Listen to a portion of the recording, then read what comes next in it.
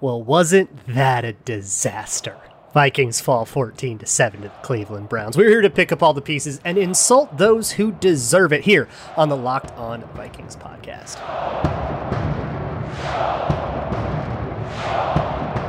Ooh-wee! You are Locked On Vikings, your daily Minnesota Vikings podcast, part of the Locked On Podcast Network, your team every day. What's going on, everybody? Welcome to the Locked On Vikings podcast, part of the Locked On Podcast Network, your team every day. And thank you so much for making Locked On Vikings your first listen every day. We are free and available on all platforms, including YouTube. Come to YouTube if you want to see some occasional bunny footage and tortured facial expressions as I go over the happenings of a team that constantly annihilates me. We got to talk about the 14-7 as much as we don't want to. We have to talk about the 14-7 loss to the Cleveland Browns at home. Browns come in, don't do a lot on offense. They put up 14, but they absolutely shellac on defense. And the Vikings offense, especially the offensive line, and we'll talk a lot about them, don't worry about it, just got the crap kicked out of them, and they couldn't move the ball. They couldn't get anywhere. I think the stat that probably defines this one is 5 3-and-outs and a one-play drive that was a deep shot on the first play that got intercepted. So call that 6 drives that got no first downs. That's obscene. That's disgusting. The game started off looking a little better. They drove down right away. They scored. Then the Browns drove all the way down to scoring distance. They did a turnover on downs, but everything kind of stalled out from there. And actually the game stayed in 7-0 for a while. The Browns went down and scored. There was a debacle we'll talk about later that ended in that being a 7-8 score. And then for the rest of the game, the Browns only got a couple field goals, but the Vikings just stalled and punted and punted and punted and punted and had a bunch more drives at the end, turn it over on downs. Look, defensively, that feels like a pretty good game, right? 14 points seems like you kind of figured them out defensively, which if you're going to talk about like the Zimmer versus Stefanski thing, that's the side of the ball, right? And I would probably say that Zimmer got the better of Stefanski on that side of the ball, but it didn't matter because of what happened on the other side of the ball. But we should probably acknowledge that most of those drives included somewhere in there a terrible Baker Mayfield miss. So we have to probably like make that a caveat, and we can't quite take the 14 points at face value. Again, I'm going to get deeper into that later. But ultimately the game comes down to, so you're down 14-7 for the whole fourth quarter, and you get 3 shots at a game-winning drive, probably. I would call it 3. You went 3-and-out on one of them, and then you get the ball back with like 3.5-ish minutes to go. They take about 2 minutes off the clock, and they were trying to drive down and take all of the time off the clock so that they could kind of score as the clock hits 0, so you don't give the other team the ball back. It's pretty classic clock management stuff. A lot of people were really mad about that. Like, why are they wasting time? They had 3.5 minutes in all 3 timeouts, so they knew that if they did fail, they would be able to get the ball back, which turned out to be true. But they stalled out on that first drive. They end up turning the ball over on downs. And then on the last drive, they had about a minute left, and they had to use some timeouts to stop the clock. So they had 1 timeout on the way back.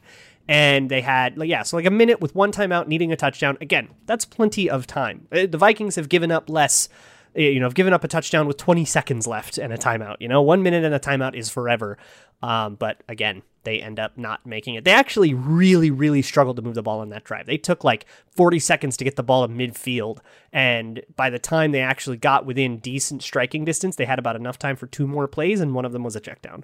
So, it was just this utterly pathetic offensive performance, just this absolute catastrophe of an offensive performance. And I don't think you can be too mean to it because everybody lost. Right? You can kind of say, okay, the offensive line was the true culprit, but there is a lot going on here. The offensive line got killed, and the Browns didn't blitz a lot. It was a lot of rushing with 4. They just lost all their matchups. There are 1,000 absolutely hideously ugly, disgusting, get him off the team kind of reps from Rashad Hill. This is the game we were worried about with Rashad Hill. If Christian Darrisaw wasn't going to be ready in time, what happens to Rashad Hill? It's this one. This is what we were worried about with Rashad Hill versus Myles Garrett. This is what we were worried about with Rashad Hill versus Chandler Jones, too. He did okay in that one. He got absolutely destroyed in this one. Oli Udoh had a terrible game, which is super disappointing considering they a game that he had last week. And, the rest of the offensive line wasn't great. The O-line was terrible. But nobody else was good either. We had lots of problems with Kirk Cousins. I'll get into those. We had lots of problems with the wide receivers. Adam Thielen didn't have a great day. I thought Justin Jefferson was okay. At least okay. He might have been actually good. And the running backs had their problem. Dalvin Cook was in and out of the game with an ankle injury. There were actually a lot of players who tried to play this game through injury on both sides of the ball that kind of had to go in and out of the game and didn't really make it and probably were pushing it a little bit too hard. There was a lot going on here, and there were some problems with the coaching and the play calling too. There was just a lot going on. When you only score 7 points in a game, either there is something weird going on with like turnovers or, like a weird, sometimes there's games where each team gets the ball 7 times and it's actually not that remarkable to only get 7 points because the last couple times you turn it over on downs, even though you got in a field goal range, which is what happened here. But when you only score 7 points in a game and you get so thoroughly wrecked by what is clearly a superior team, there's a lot to pick up. This isn't like one of those one-score games where you can look at all these little moments and say, well, maybe it was this, maybe it was that, maybe if we went for that 4th down, maybe if we converted on that play, maybe if he caught this pass. There are some of those, and there are some plays we wish we had back. But for this, at least on the offensive side of the ball, you got your ass kicked. And if there's nothing else you take from this game, take from it that the Vikings offense got its ass kicked. That is what happened here. This is not a knife's edge game. Yeah, it was a 1-score game. It didn't feel like a 1-score game. And I think if Baker Mayfield were half of a quarterback, and go listen to Locked On Browns, they're very worried about Baker Mayfield over there. So it's not just me being a homer. If Baker Mayfield were any bit better of a quarterback, I think the Browns probably could have won this by double digits, by 30 points. They could have destroyed us. But Baker Mayfield left a lot of opportunities on the field. The Vikings failed to seize those opportunities because they played real bad. And that is, we got to pick up the pieces from that. When you get your ass kicked in the NFL, you can't dwell on it. We fans will, because it hurts, and that's okay. That's our prerogative. But when you're on the team, they'll have an awkward Monday morning that's probably unpleasant where you have to go through all that tape and then go explain yourself on all the times you got killed. And then you move on and you start going to Detroit. And by the time the media actually talks to players on Wednesday, they will not have thought about this game in at least 36 hours. So that's the nice thing about the NFL. There are 13 more games. If you can win enough of them, you can put this one away. But this one really stings, and there's a lot that we have to pick up. So we're going to do all that. But first, if you drive a lot, I want to help you out. I want to help you save on gas. Gas adds up, especially as the gas prices go up and up and up and up and up. It's a terrible time out there, right? Get Upside is an app you can get for free that saves up to 25 cents per gallon. If you drive a lot, that adds up to like $200-300 a month. You can cash out whenever you like. There's no catch here, and you can cash out however you like. You could just have it directly deposit to your bank account, PayPal, Amazon gift card, whatever. Get Upside is a free app on Google Play or the iTunes App Store, and you can get up to 25 cents off per gallon. But it doesn't end there. Promo code TOUCHDOWN, when you sign up, gives you 25 cents more per gallon at the pump. That's 50 cents off per gallon at the pump. You're really mad about $3.50 gas? Now that's $3. Feels a lot better, right? That's promo code TOUCHDOWN when you sign up, and you can start saving. Again, a free app on iTunes or Google Play. Promo code TOUCHDOWN for up to 50 cents off of your first tank at GetUpside.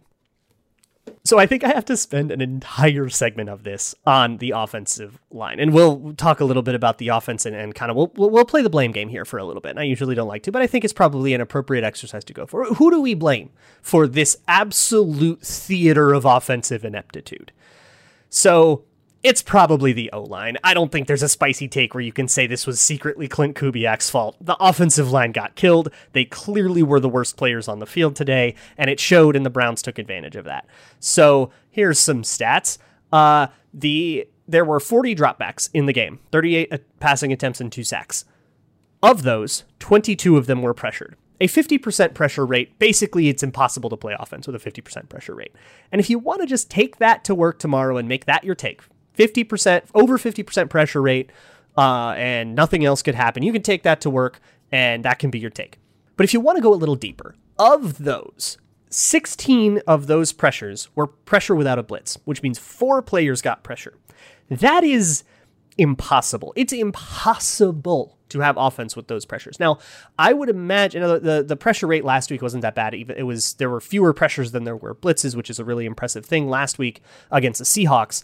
But when you are getting pressure that often with 4, the difference between pressure with 4 and manufactured pressure with a blitz is immense, because you got everybody in coverage when there's 4. So the throw is hurried, the process is sped up, and when you have all 7 guys that you're used to having in coverage actually staying in coverage, then you can extra punish that sped up process, and you can cause misses, you can cause mistakes, and you can cause all these problems, right?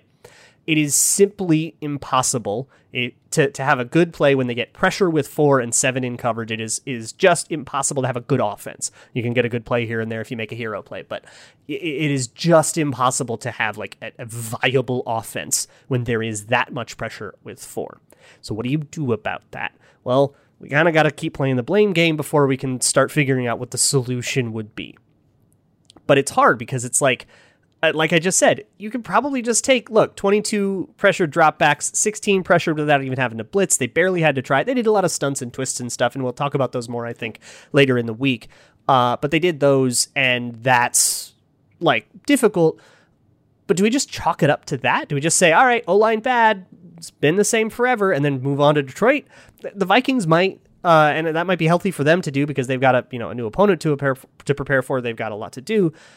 But I don't think we can do that because there's a lot of other blame to go around here. The O-line was terrible, and if you want to rank them all, O-line's at the top of the list. But that doesn't mean the list ends at O-line. So I think we got to talk about Kirk Cousins. Kirk Cousins had his hand in this loss. I don't think it was more his fault than it was the O-line's, but to absolve him of all blame, I think would be equally as inappropriate. So there are a lot of decisions to make in the moment when there's pressure. I don't want to chalk up pressure to, there was pressure. Looks like that play wasn't going to be good. And that's not his fault that it was bad because it's pressure. Pressure's hard. And that's true, but I don't want to chalk it up to that because when there is pressure, there are a lot of decisions to make in the moment. Do you bail on the pocket? Where do you bail to? Do you bail backwards? Do you bail to the left, to the right? Do you maybe try to scramble? Is there space somewhere to run to where you can then pull up and start looking downfield again? What is the nature of that space? How do I get to that space? Do I just need to sidestep? Do I need to run and roll all the way out to the pocket and turn it into a scramble drill? Can I throw it anywhere? Will I get strip sacked if I try to throw it right now? Can I just fire like a quick one and take the hit? Will I get sacked? Will I get the ball batted? All these other decisions and questions you have to ask. And I thought Kirk Cousins did a really poor job with those questions. Again, a situation he shouldn't have been in that often. And that's okay to kind of take this all with an asterisk of, hey, but he shouldn't have had to deal with it that much. But you're going to have to deal with it some, always. That's just football, and he should have done it better. There is one play that I think encapsulates this perfectly, and it is a sack by Takk McKinley that happened in the third quarter, I think, that Kirk Cousins pulled up and had a wide-open KJ Osborne downfield, walk-in touchdown wide open, total coverage bust. And I think it was such a perfect microcosm of Kirk Cousins because Kirk Cousins looked off the safety to make him that open. So he would not have been that open if there were a mentally lesser quarterback than Kirk Cousins. So you kind of saw, that's what Kirk Cousins does, right? He can do that. He can look off a safety. He can manipulate guys. He can do the smart stuff. And there was a little bit of kind of a messy pocket, but it was a pocket that he absolutely could have stood and fired. And he tried to. You could see him see it. He knew, I think, pre-snap that was going to happen. So he looked up the safety, waited for the safety to break, and then he would throw the ball. He waited too long for the safety to break, and he probably could have thrown the ball far enough away from the safety where he could have thrown the safety out of that play. Whatever. He wanted to look off the safety. That's not really my biggest gripe here. But then there was a little pressure from Rashad Hill, and Takk McKinley was coming around the edge with Brian O'Neill. Brian O'Neill would ultimately push Takk McKinley upfield and what would have been out of the play. And instead of firing it, and Kirk Cousins absolutely had time to fire it. And instead of firing it, Kirk Cousins pulled it down. He even set his feet and tried to fire it. He did his typical ball pat thing, and he almost did it and turned into closer to a pump fake. He pulled the ball down, he scrambles to the left, and he gets sacked. He didn't have to bail on that pocket. That pocket was messy, but it was there. He could have sidestepped. He could have worked that pocket a little bit, but he didn't need to break it entirely, and he did. And that's a problem that Kirk Cousins has a lot. He bails on pockets he does not need to bail on. And I think that decision point is one he's really bad at. So you got to keep him out of that decision point. The Vikings did a bad job of that, but you also have to criticize Kirk Cousins for being bad at that decision point. And then he takes the sack. It would have been a walk-in touchdown in a game they lost by a touchdown. It's really hard for me to move on from that play because it encapsulates every single critique I've ever had of Kirk Cousins. He sees the play. He knows what he's looking at. He totally could have made that throw, and then he didn't because he got scared of a strip sack that wasn't coming, and then he bailed on a pocket he didn't have to bail out of, and then he could have totally, at any point, he could have stopped and thrown that ball, but he scrambled too long, and he held the ball too long, and then he took a sack. It is such a Kirk Cousins play. And ultimately, I think Kirk didn't make the players around him better. He made them worse. He made the offensive line have to block for more, and they couldn't do it. When the offensive line failed to block, he highlighted it. When the wide receivers failed at their routes, he highlighted it. He did not elevate the players around him. He dragged them down. He was the anchor in this game. And that's not a good thing to be as a quarterback. And you can take that take, you can run it to a contract place, future of the franchise, rebuild, whatever. But today, he made the players around him worse. And I don't think he was actively terrible as a quarterback, but he certainly did not elevate the talent around him. And I think that's a big, big, big Kirk Cousins thing. And then Kubiak has his hand too. And I have to look closer, but I think some of the things that he does, he really had a low depth of target, a lot of quick throws, a lot of get the ball out and let guys make plays in space kind of plays. And I think that came back to haunt him because the Browns are a really good tackling team and kind of counter that. And then, of course, they got pressure with 4. But when you get pressure with 4, as a coach, what do? Pause this. Think about it. Think of what you do. Let's say they go up against the Lions. The Lions get a lot of pressure with 4. So first couple drives, Lions get a ton of pressure with 4. You're Clint Kubiak. What do? Do you call screens? Well, they did. They were a catastrophe.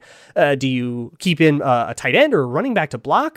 They took an insta sack in max protect once. 8 people. They were triple teaming Myles Garrett and took a sack almost exactly at the top of the drop back. Do you try quick passes? Well, the wide receivers were losing at their releases, so the timing of that was messed up, and that would turn into a sack too. And sometimes quick game would just get pressured that fast, which honestly is impressive. I'm not even mad. That's just incredible. And I mean, Kubiak ran every idea that NFL teams have to mitigate pressure with 4. And there has to be a point at which you go, okay, Clint, you did all you could. At a certain point, somebody has to beat someone. You can't play football where nobody wins a matchup and expect to have any control over the game. The only way you win a game where nobody beats anybody is if it's one of those games where the other team gets 19 penalties and, totally pisses all over themselves, and maybe you can win that game. But otherwise, somebody's got to beat somebody. You can't draw a play where nobody has to beat anybody. Somebody's got to beat somebody, and nobody beat anybody. Offense sucked. So look, I want to talk about the defense too. The offense gets a lot more attention, but there's some interesting stuff going on defense. But first, do you sympathize with having too many logins for watching TV? It's kind of weird. You have to log into this device or this thing, that this smart TV doesn't get this app, and you want to watch this show, which is only available here, and you have to do it on your phone, and then you're watching highlights. Maybe only live shows are on this, and you have to log into everybody, and sometimes you have to steal it from your mother-in-law and all that. Get rid of all that. Consolidate all that with DirecTV Stream. It brings live and on-demand together like never before. You only need one device. You only need one login. It is all consolidated and right there for you. The ultimate dream in universal TV technology. And the best part about it, no annual contract. Get rid of all the clutter, get rid of the confusion, and get your TV together. You can learn more at directtv.com. That is directtv.com, where you can get DirecTV Stream. I also want to talk to you about the best tasting protein bar on the planet. What if you could eat a candy bar that had 18 grams of protein and then 4 grams of sugar and 4 grams of carbs and was keto friendly if you're doing the keto thing? That's Built Bar. Built Bar is a miracle. It's a dream come true. You can have chocolate peanut butter and not feel guilty about it, or chocolate mint or raspberry cookies and cream, whatever floats your boat. They have 9 main series flavors. They're all delicious. I recommend the sampler box. You can get 2 of each of their 9, see what you like, but they have other limited edition flavors that come by on the website as well. So head on over to built.com. That's you can also do builtbar.com, and you can enter promo code LOCKED15, LOCKED15, and you get 15% off of your next order. That's promo code LOCKED15 at built.com. All right, so let's wrap this up on a lighter note, because there were some pretty cool things on the defense and some things that we can be happy about. There's some blemishes and stuff, but ultimately they only give up 14 points, and that's going to be the figure that matters at the end of the day, right? I think the biggest thing to take from this game defensively is that Dantzler played a lot of it, Cam Dantzler, and he was like pretty good. So Bashaud Breeland was dealing with an illness, so he only got I don't even think he got 10 snaps in the game. And Chris Boyd was inactive. He was out for the game. So Cameron Dantzler was the primary backup, and when Breeland was ill, he blew one coverage on the opening drive and then came out, went into the medical tent. I don't think he came back into the game ever. Cam Dantzler came in, and Dantzler, I thought, did a really good job. He was actually tested one-on-one against Odell Beckham at least one time, I think maybe a second, and he held up.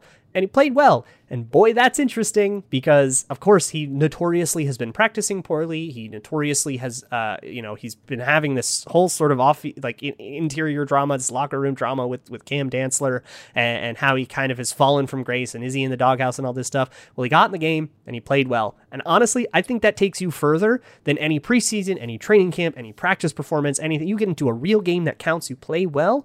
Hopefully that ascends him up the depth chart. He's been better than Chris Boyd, at least as far as I can tell, when he's played in meaningful games. I thought his preseason was better too. Obviously the Vikings disagree with me. But I don't know. I hope Dantzler can maybe come in and be the salve to the horror show that has been Bashaud Breeland. But that 14 points is misleading, and I got to talk about it. So Baker Mayfield had open receivers all day, and Odell Beckham destroyed Breeland. I think he got one against Dantzler. He beat him a lot of zone coverages. I thought Patrick Peterson, when he was on Patrick Peterson's side, I thought Peterson actually did a pretty good job. I think Peterson actually had a really good game. I have to look at it to confirm that, but on on what you can see in the broadcast, I thought he had a fantastic game. But play action killed the defense, and so did the run game. And yeah, the two are related. So lots of open guys around. It was pretty ugly, but Baker missed a lot of throws, a lot of open men, and he overthrew a lot of things. He was terrible. Locked on Browns is horrified with it. So we got a little lucky there to only lose by 14 points. The run defense struggled. So I think both Vigil and Kendricks had bad days. I thought Blake Lynch, coming in as the third linebacker, kind of had an awesome day. He made a lot of plays, and I never noticed him out of the fit. I think he had a fantastic day, which is so funny. Kendrick's bad, Blake Lynch good. This is how we drew it up, right? Michael Pierce was clearly not 100%, and he exited the game with an elbow injury, and from there things got really hard. I should probably call out there was a 3rd and 20 as the second half dwindled down in the killer 2-minute drill. There was a stat that came out about this. The Vikings have given up 2 scores in the 2-minute drill 3 times out of 4 games today, this year. 2 scores. Not they've given up 2 scores in 2-minute drills. They've given up 2 scores in the same 2-minute drill 3 times. That is horrific. That needs to change. And part of that was a 3rd and 20 where I think there's a penalty or something and the Browns were backed up and they just did the give up white flag draw play and that converted. And Zimmer called it disgusting. I agree. It was horrible. And I can't get that out of my head. We say, yeah, 14 points. It's but they gave up a 3rd and 20. Fix that. But ultimately, I think a huge problem was way too much Sheldon Richardson and Armon Watson. That's hard when Michael Pierce is out. But also, I didn't think Dalvin Tomlinson got enough snaps. I think they had about an even snap share between Richardson and Tomlinson. I think that was a huge mistake against the zone run Nick Chubb, Kareem Hunt team. I think that was a really bad coaching decision. But there were a lot of good plays. Of course, Dantzler had a few of his good plays. Danielle Hunter was Danielle Hunter. He got a sack or 2. He was all over the place. Everson Griffin was phenomenal. He should just be the starting defensive lineman. Now, at his age, you got to put him on a pitch count, right? He can't play a whole game. That's just going to gas him. But on that pitch count, when you can't, whatever you can get out of him, I mean, milk every ounce of football you can get out of this guy because he is balling. He's sack daddy is back. You can take that to the bank. The safeties, I thought, did a pretty good job, especially filling in the run, coming in and filling in the run. Now, they were starting really, really far back, and I think that's part of it. You've played a lot of too high safety, which means safety not in the box, which means it was easier to run, and then your run defense struggled. But I think part of that is dealing with Cameron Dantzler and stuff, so it's a give-take. But I think overall, then you get a 14-point effort. That probably should have been more like a 21 or a 27, 28-point effort. But let's talk about the holding penalty. The holding penalty. So the Vikings were defending on the goal line. It was 7-0, and the Browns get 1st and goal from the 2, and they go all the way to 4th down. On that 4th down, Eric Kendricks commits a holding penalty. It gets called. Browns get set up with a fresh set of downs, and from there, I think they score on 3rd and goal. That holding penalty got a lot of run, and I'm so sorry. This is not going to go over well. You're not going to like it. It was holding, man. It's not a bad call. So there's 2 things. A, he hooked the wide receiver with his wrist, and he tugged at the jersey. Both of these were quick. In real time, they look real fast, and so that might make you think it's a ticky-tack holding penalty. It does not matter how fast it was. You hook the wrist, you tug the jersey, they call it every time. The only time they don't call that is when they don't see it. I'm so sorry that you want to blame the refs instead of the team for being bad, but it was a holding penalty. Somebody called me a ref jock rider on Twitter for calling it a holding penalty. That person can pound sand. It was a holding penalty. I'm sorry. You don't want to get called for holding on 4th down? Don't hold on 4th down. But you hook them with the wrist, you grab the jersey, no matter how quick it is, if the ref sees it, he calls it. That is the end of story. They are trained to call that every single time. There is not a degree of jersey tug that is okay. You tug the jersey, you get a holding call. Eric Kendricks held. It was a bad play on his part, and he shouldn't have got called for it. So I'm sorry, it was holding. And honestly, even if you think it's a bad call, it totally derailed the team for like 3 drives after that, and you just can't let that happen. The team's just too young for that. So a really frustrating game. You can hear it in my voice. I'm very frustrated with them because they can be better than this. And that was their line after the game. You heard it from Zimmer, and you can tell that it has permeated throughout the entire roster. They say, we are a good football team, damn it. We know we can be a good football team. We need to prove it. We know we haven't proved it. We acknowledge that we haven't proven it, but damn it, we are a good football team. And I believe them, and I'm not going to stop believing in them. They're going to go to Detroit. Hopefully that can be some kind of, or they're going to play against Detroit at home. Hopefully that can be some kind of get right game. And then you have probably a pretty big one against Carolina. If you can win those, be 500 at the bye. A lot of this feels a lot better. But right now we're in the pits. We're in the gallows because they got their asses kicked by a clearly superior team. And yeah, that superior team is in the AFC, but you know what? The Browns aren't the best team in the league. There are other teams that are better than them. And if the Browns did that to you, what are the Packers going to do? What are the Rams going to do? They held up okay against the Cardinals. What would the Bucks do if you have to play them in the playoffs? How can you possibly look at and convince yourself that you're a championship team unless you play better? They got to play better. That's it. So thank you so much for making Locked On Vikings your first listen of the day. Your second listen should be the Locked On Bets podcast. Your boy Q and handicapping expert Lee Sterling will help you get your grambles straight, especially with Monday Night Football coming up. Tomorrow is Twitter Tuesday. Get your questions in. You can send them to me at Luke Braun NFL or at Locked On Vikings on Twitter. Fill out the Google form in the show notes or send an email to lockedonvikingspodcast@gmail.com or leave a YouTube comment if you're watching on YouTube. I will check those out as well. I will see you all tomorrow for that. And as always, Skol.